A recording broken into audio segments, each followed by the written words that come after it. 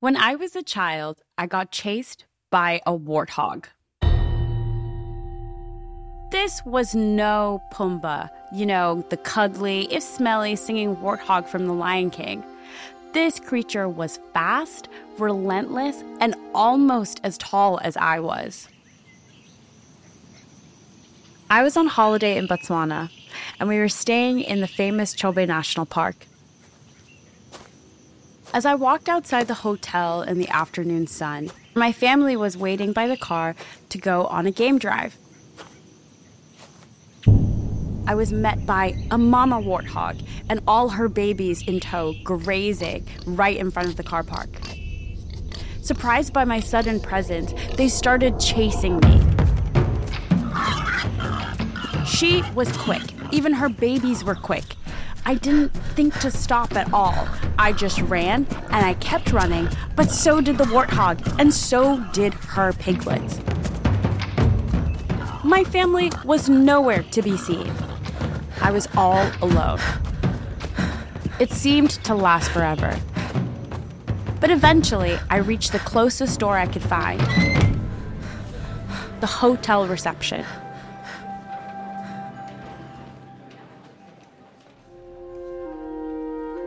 The very next day, I was back enjoying the wildlife and the landscape.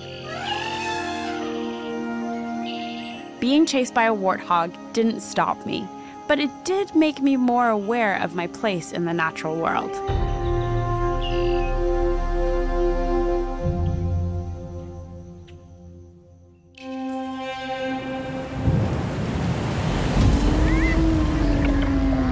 I'm Rutendo Shackleton. And I'm Sebastian Echeverri. And this is the BBC Earth podcast.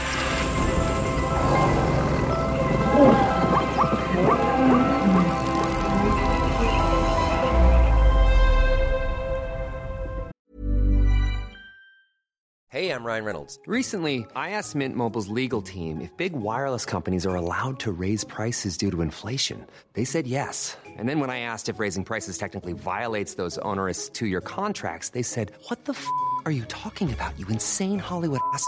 So to recap, we're cutting the price of Mint Unlimited from $30 a month to just $15 a month. Give it a try at mintmobile.com/switch. $45 up front for 3 months plus taxes and fees. Promo rate for new customers for limited time. Unlimited more than 40 gigabytes per month. Slows full terms at mintmobile.com.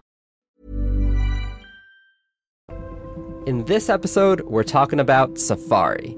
Nature Instagrammer Lucy Lapwing explores a temperate rainforest in Scotland. Rutendo and I go searching for spiders using a surprising household device. And we track down elusive wolf howls in Portugal. Okay, Tendo, be real with me here. You've worked with and encountered a lot of famously fearsome animals, but you're telling me the one that stands out from all of those is this warthog? I was just a kid, so it was quite fearsome at the time. To your parents, how did they react? They were nowhere to be seen. And then when I found them, they were like, "Where have you been? Like, we've been waiting for you." And I was like, oh my goodness, you have no idea what just happened to me.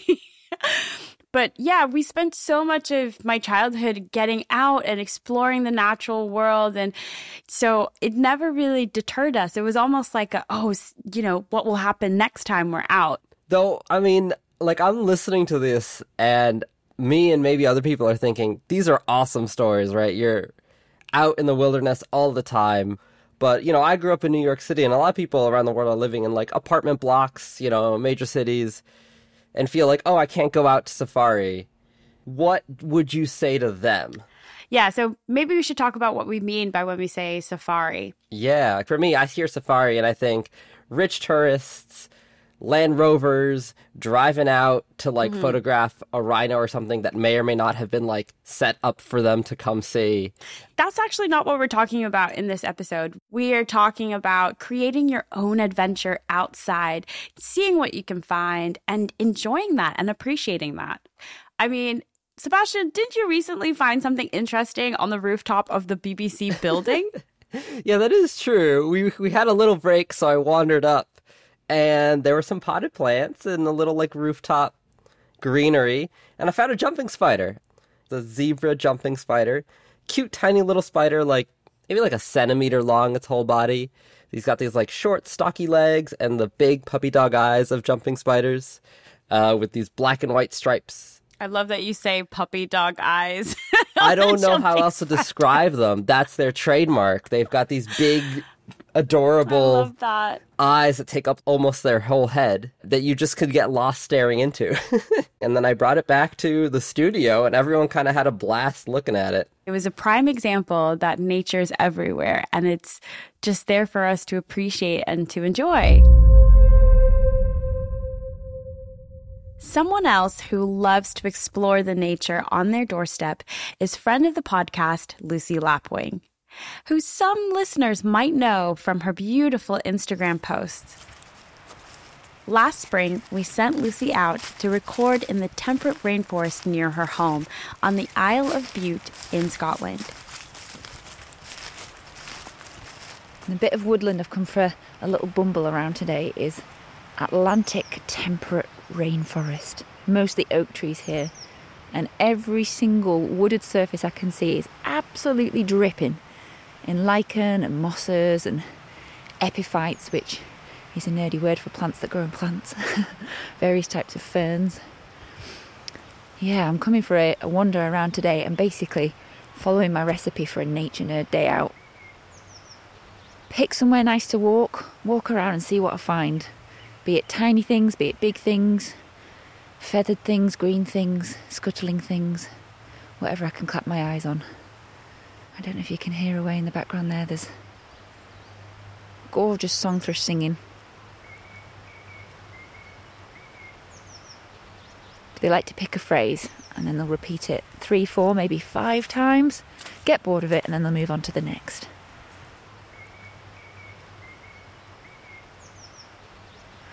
Sounds like loads of different birds mashed into one doing some kind of remix. I love it.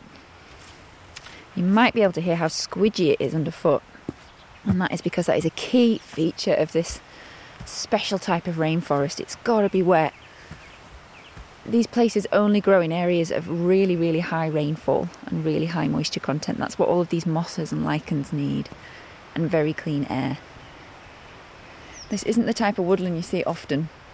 It's very much mostly isolated to the west coast in the UK, where we get this really, really wet weather and in areas where there's low atmospheric pollution. So all of these lichens, a lot of them are that kind of really difficult green to describe, kind of turquoise, kind of pale green, and a lot of those are what we call usnea lichens, various different species of usnea, which is a really nice word to say. All different types of structures and shapes, and they're adorning the trees around me. The air is so fresh and clean. It's absolutely delicious on the nostrils. So I'm going to have a bit of a gander around and see what I can find. I'm going to be prodding in various damp places. And having a look amongst the treetops, seeing what feathered creatures I can find. And hopefully taking you on a little bit of an adventure around this really quite special bit of woodland.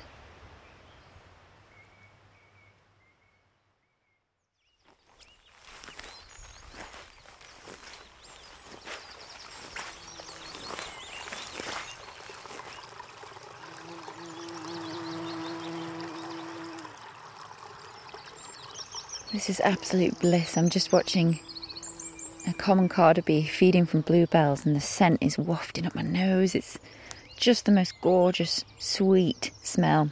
I wish I could transmit it through the microphone. And behind me I'm being serenaded by a cuckoo.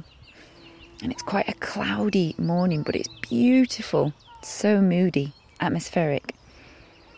Absolutely gorgeous, moist, wet spring morning where you can just feel everything coming to life.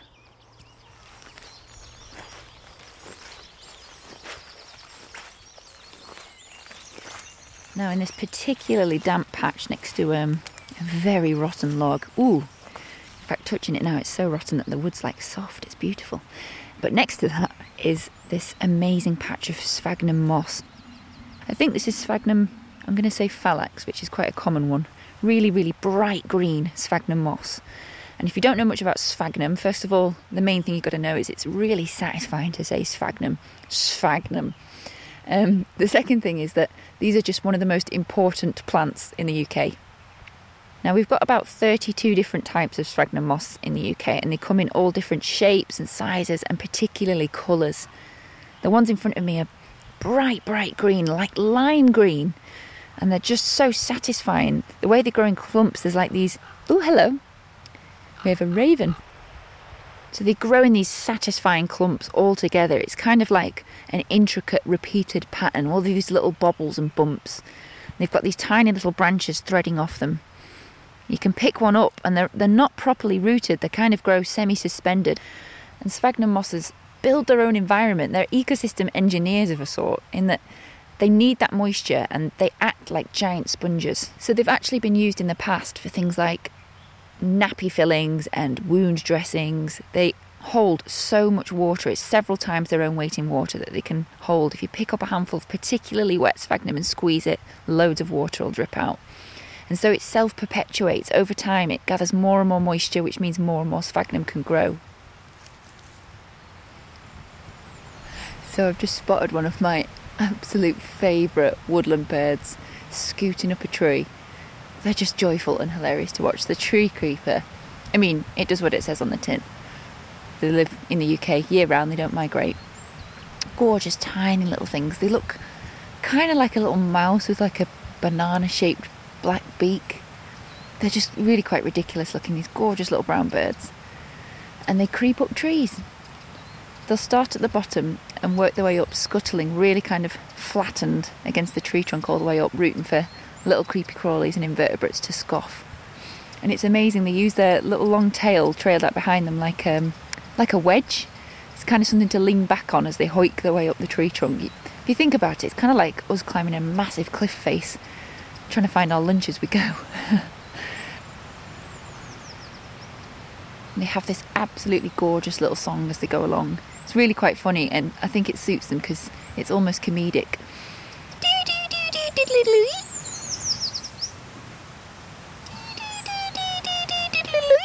It's got a little at the end, which is a gorgeous noise to listen to. It's a really, really high-pitched one, so it's one of the first bird songs that you actually really sadly lose as you get older and you stop being able to pick up those higher frequencies. So I'm going to try and spend as much time as possible just clinging onto that sound because it's just utterly joyful.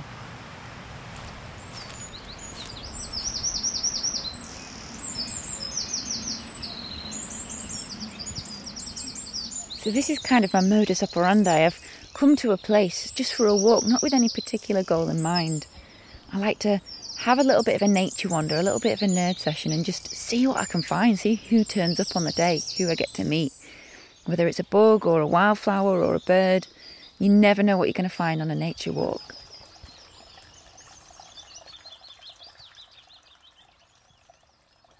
I felt like I was right there with Lucy in the temperate rainforest. It reminded me a lot of like when I go hiking. Mm-hmm. I might have plans of like, oh, I'm going to go on this trail that's like a mile or two long, but I never make it that far because every few steps I'm finding a cool bug to look at, or like, oh, there's a bunch of logs to flip over. Like I'll be there all day and move 10 meters or something in an hour. I absolutely love doing the same thing, especially when I'm on my dog walks, because we go to the forest near our house and there's always something new to look at. And I noticed that Chilo started like licking the plants. Mm-hmm. And I also noticed that he likes licking these big bubbles that are on the plants as well, just taking all the moisture in. Is it like a big ball of white bubbly foam? Mm-hmm. I think that might actually be an animal making that. Are you serious? So there are these really cool insects called leafhoppers and treehoppers. And one of the ways that they survive is that they make these big bubble houses to sleep inside of so that they're safe. No way. So they literally, it's just like bubbles of spit until it makes like a giant ball. And then in the center of that, there will be a leafhopper or a treehopper just napping. Are you telling me that my dog is licking bubbles of spit off of plants? Yes. Yeah, I'm sorry. He might also be eating some tree hoppers that were less well defended than they thought they were. Oh my goodness. I don't know whether to be grossed out or feel bad. Well, now I know something else, so I'm going to have to take my magnifying glass and see if I can see any sleeping tree hoppers in the middle of those bubbles. Some of them are really colorful. There's one around here that's neon blue and like maroon. It's incredible.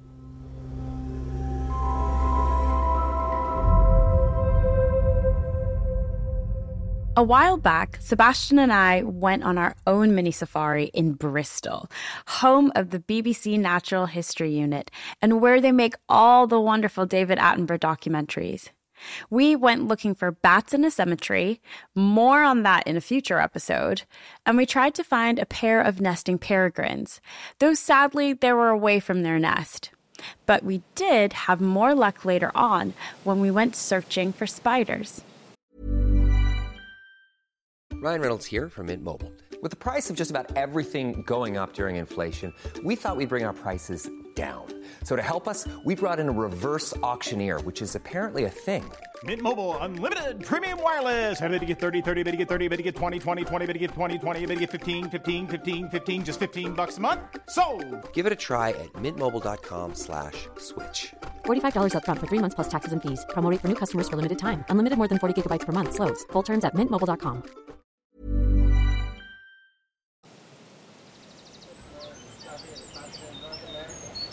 So we're at the center of Brandon Hill Park in Bristol. We're hunting for spiders. This is my first time spidering. It's like bird watching, but for spiders. And we're by the tower wall, which is got lots of plants growing up and down and around it and through it. So am I correct in saying that this is a really good place to go spidering? So the secret about spidering is that almost everywhere is a good place to go spidering. Cool. Spiders live all across the world, but this is a really good place for the spider that we're looking for. So today we're trying to find a tube web spider. This is a non-native spider, so it's not originally from the UK, but the Mediterranean. Oh, right.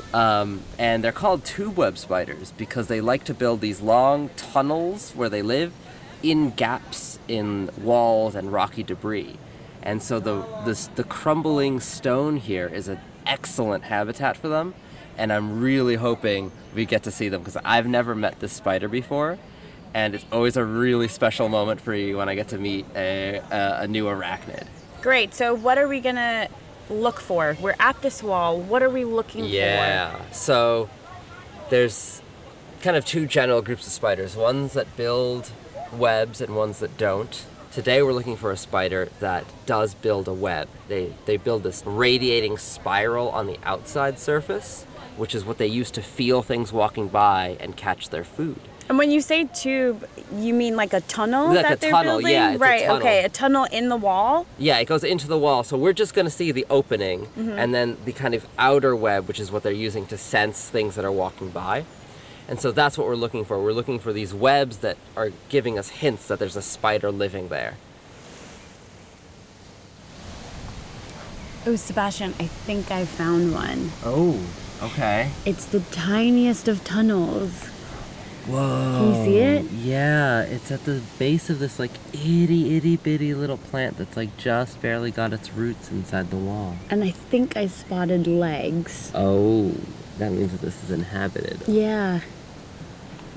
I'm peering in, just trying to look as far as I can into this wall, and I think I just saw some legs scurry away when they felt the breath from me talking. And you're right, it looks like a tunnel. It's Yeah. not that I didn't believe you, but their web is perfectly shaped like a tunnel. Yeah, it's like really round on the Yeah. outside. And then they're tucked in, Really far in there. really far in. It really feels like a cave out of like a fantasy story or something, but just very tiny. Actually, here, okay. Alright, so here's some sign. You see this web out here? Yeah. There's a bunch of little bits of junk in there. Yeah. If you look a little closer, these are actually little bits of insect exoskeleton. Like the shell of Yeah, the shells. its leftovers, basically. Yeah, the stuff that they don't want to eat, all the hard bits. And I think, based on the size of these, there might be an adult nearby because I see some little beetle bits. Is that the big adult? Ooh. I just noticed another, like a ladybug Yeah. Oh, shell. yeah. Yeah, there's a ladybug wing there. And you see how there's web kind of spread outside the opening here? Mm-hmm. As they grow, they'll develop more and more web on the outside instead of just at the entrance. Okay.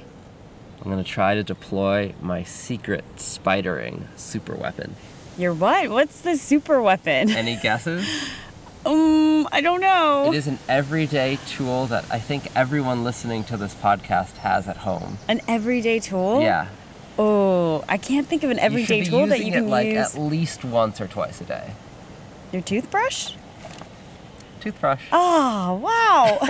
How are you going to use a toothbrush to get a spider out? So, whenever you're working with an animal, you got to figure out what senses it uses to understand the world. For most spiders, that's vibration. And so they use vibration to feel what's going on around them. And the Right. webs just help them extend that sense from just next to their body to further away. And what they're looking for is the feel of something stuck or walking on that web. Right. And it turns out that a lot of electric toothbrushes vibrate at a similar enough rate as bugs flap their wings No way. that you can sometimes trick a spider to come out and think that there's food. Yeah, the electric toothbrush is the more accessible option, but I do know many scientists that have had to get very specific patterns of vibration to get their spiders to react, Right. which has led them to go to very specific adult entertainment stores because very specific vibrators that have a certain pulsing pattern that the spiders are like, yes, that is it. Stop that is what gets me it." interested. So what I'm gonna do is I'm gonna tape a little leaf or a feather if I can find it to the end of my toothbrush, and then we're gonna see if we can get the spider to come out. Yeah, so I'm just getting some tape off here, and that's gonna help me stick something to the end of it, because maybe I don't want to put the bristles that I use to brush my teeth right on the web. That is fair enough. Let's try this stick. So you've taped the twig to the back of the toothbrush, Yeah. not to the bristles, for all the people that are like gritting their teeth Yes, at the that's moment, that are clenching their teeth. All right, and now I'm gonna try. If this works out, the spider's gonna come out and maybe try to nibble at the twig because it's gonna think it's food. So here goes nothing.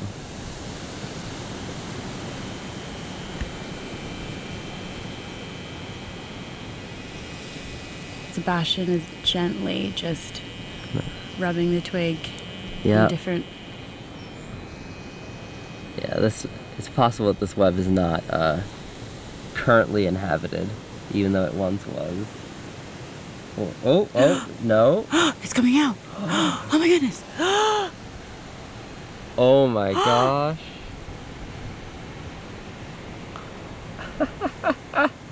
Oh, yeah. That is a very big spider.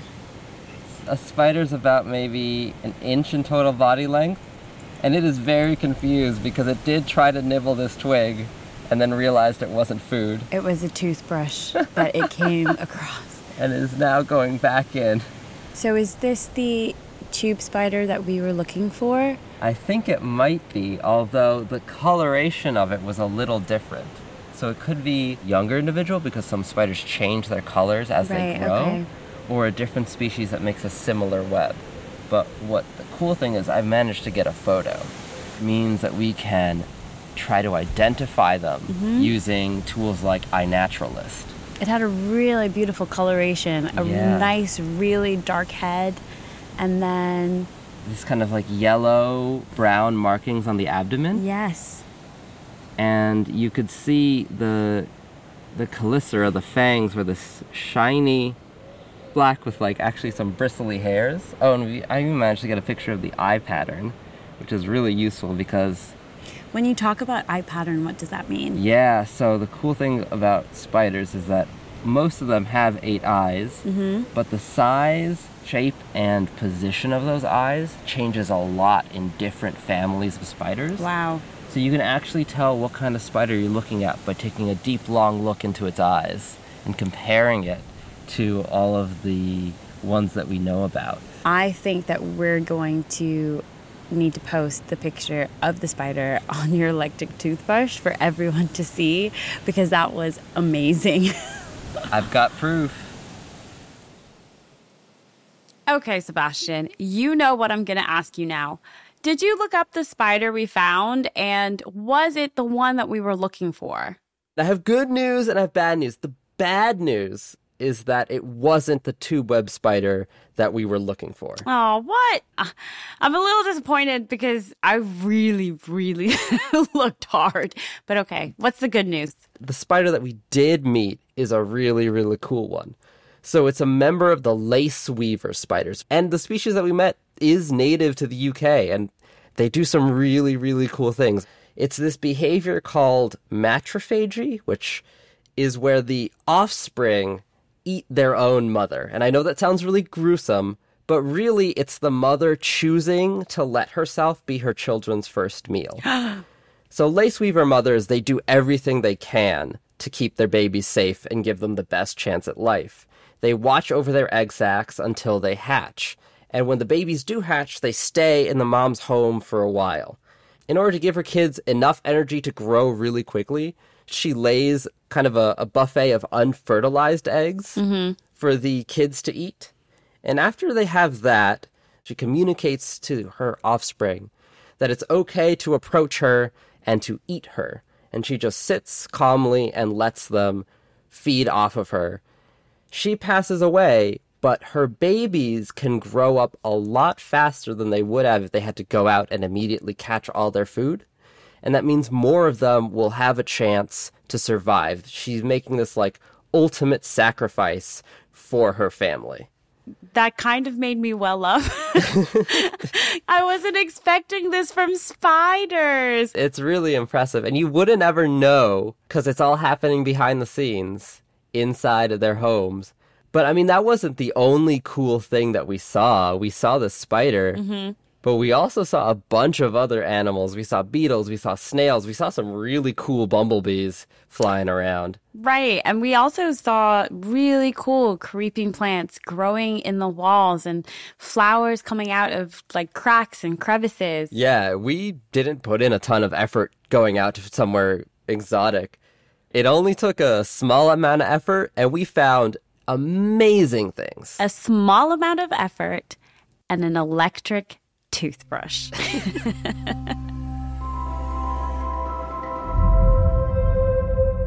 Okay, now I'm going to introduce someone on my side of the Atlantic, right here in the US, who loves to get out there and have his own safari experiences close to home. Eric Stonestreet is probably best known for his role as Cameron Tucker in the TV sitcom Modern Family. But what you might not know about Eric is that he's also the voice of a number of popular animated animals, including the oversized mutt Duke in The Secret Life of Pets, and the nervous flying horse Minimus in Sophia the First. He told us a bit about why he enjoys playing the part of an animal, and shared the story of a very special animal encounter of his own. The reason I was so excited to do Duke in The Secret Life of Pets was because I'm such a dog lover and have loved dogs my whole life and always had dogs in my life. So I thought it was a great opportunity for me to bring a little bit of my interpretation of a dog's mind to the character. You know, and with Sophia the First, the horse, the timidness of my character Minimus on that is sweet by nature, and I love horses. They're like big dogs, actually. Their aptitude to learn is incredible. I definitely brought my love and experience for animals to those characters. There's a pig called a Babirusa. They're pretty creepy. They have yellow eyes and fangs.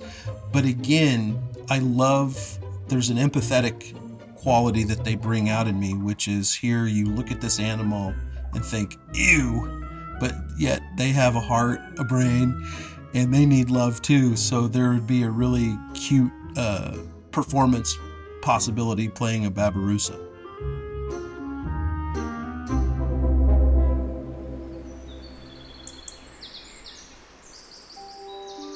I remember as a kid being in the woods. I always loved being in the woods and watching squirrels and watching, animals. I remember when I was with a friend in college and we were camouflaged and we were there documenting something for a friend of mine's class. And here comes this beautiful Kansas white-tailed deer. And, deer's vision is not as good as their overall sense, right? They know there's something there, but they don't know something's there. So they try to trick you. Well, this deer was probably, I would say, 30 yards away, and she kept putting her head down, and then she'd look up real fast in my general direction. And just trying to trick me in that moment, but being that close and so personal, you realize the world and life is not just about us, right? There's so many things going on outside of where we live, where we eat, where we drink, where we drive our car in traffic. All around us is nature. And that's why I love going into the woods and seeing the paths and seeing the different markings, the buck rubs and things like that, the droppings, and just know that if I wouldn't have been here, this deer still would have walked by, those squirrels still would have been playing on that sapling like a roller coaster. They still would have been doing that, and I'm just privileged enough to witness it and join them in their life. Wow, I absolutely love Eric's story about his encounter with the deer. It just reminds me of the power of immersing ourselves in nature, just sitting and watching. And it reminds me when I was at university and I was an undergrad vet student, and one of our lecturers would always say, if you want to get to know a cow, just sit in a field and see what they do. I mean, obviously, you mustn't trespass on anyone's land, and you should stay at a safe distance at all times, because getting close to cows can be really dangerous. But if you find a safe spot and do sit still, cows are really curious, and they're like, why are you sitting there? What is your deal, human? Yeah. If you sit still and you start watching, you're going to be noticing all these cool behaviors. You're going to be immersed in that. Stay quiet, move slowly, and you'll start finding amazing stuff on your very own safari.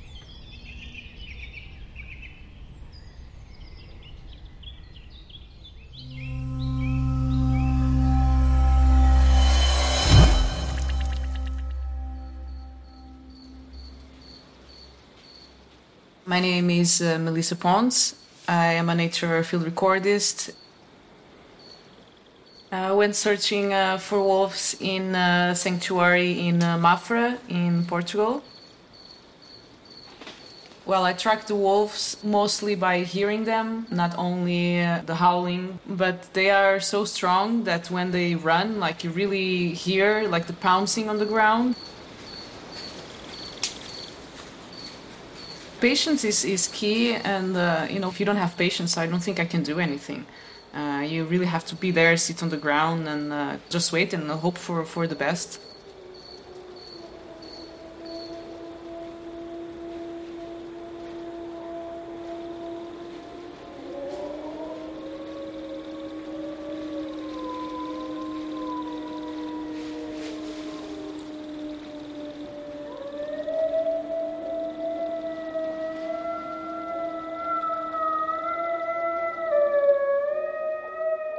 I think it's always a very humbling experience, because it's not about me, it's not about the recordist at all.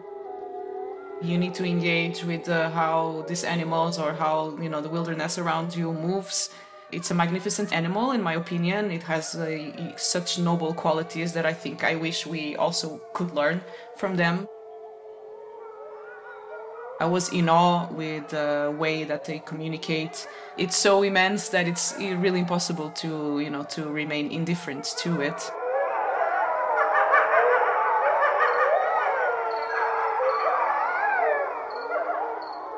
Goosebumps experience, really.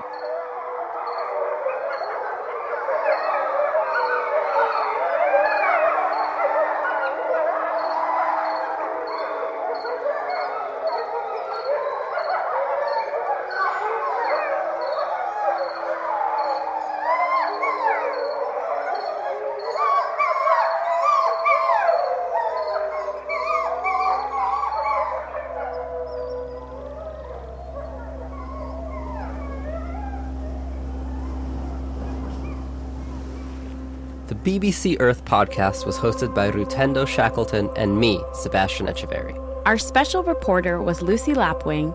The Wolves soundscape was provided by Melissa Pons, and our interview guest was Eric Stonestreet. Our producers are Jeff Marsh and Rachel Byrne. Our researcher is Seb Masters. The podcast theme music was written by Axel Kacoutié, and mixing and additional sound design was by Peregrine Andrews. The production manager is Catherine Stringer, and the production coordinator is Gemma Wooten. The associate producer is Kristen Kane, and the executive producer is Deborah Dudgeon. The BBC Earth podcast is a BBC Studios production for BBC Earth.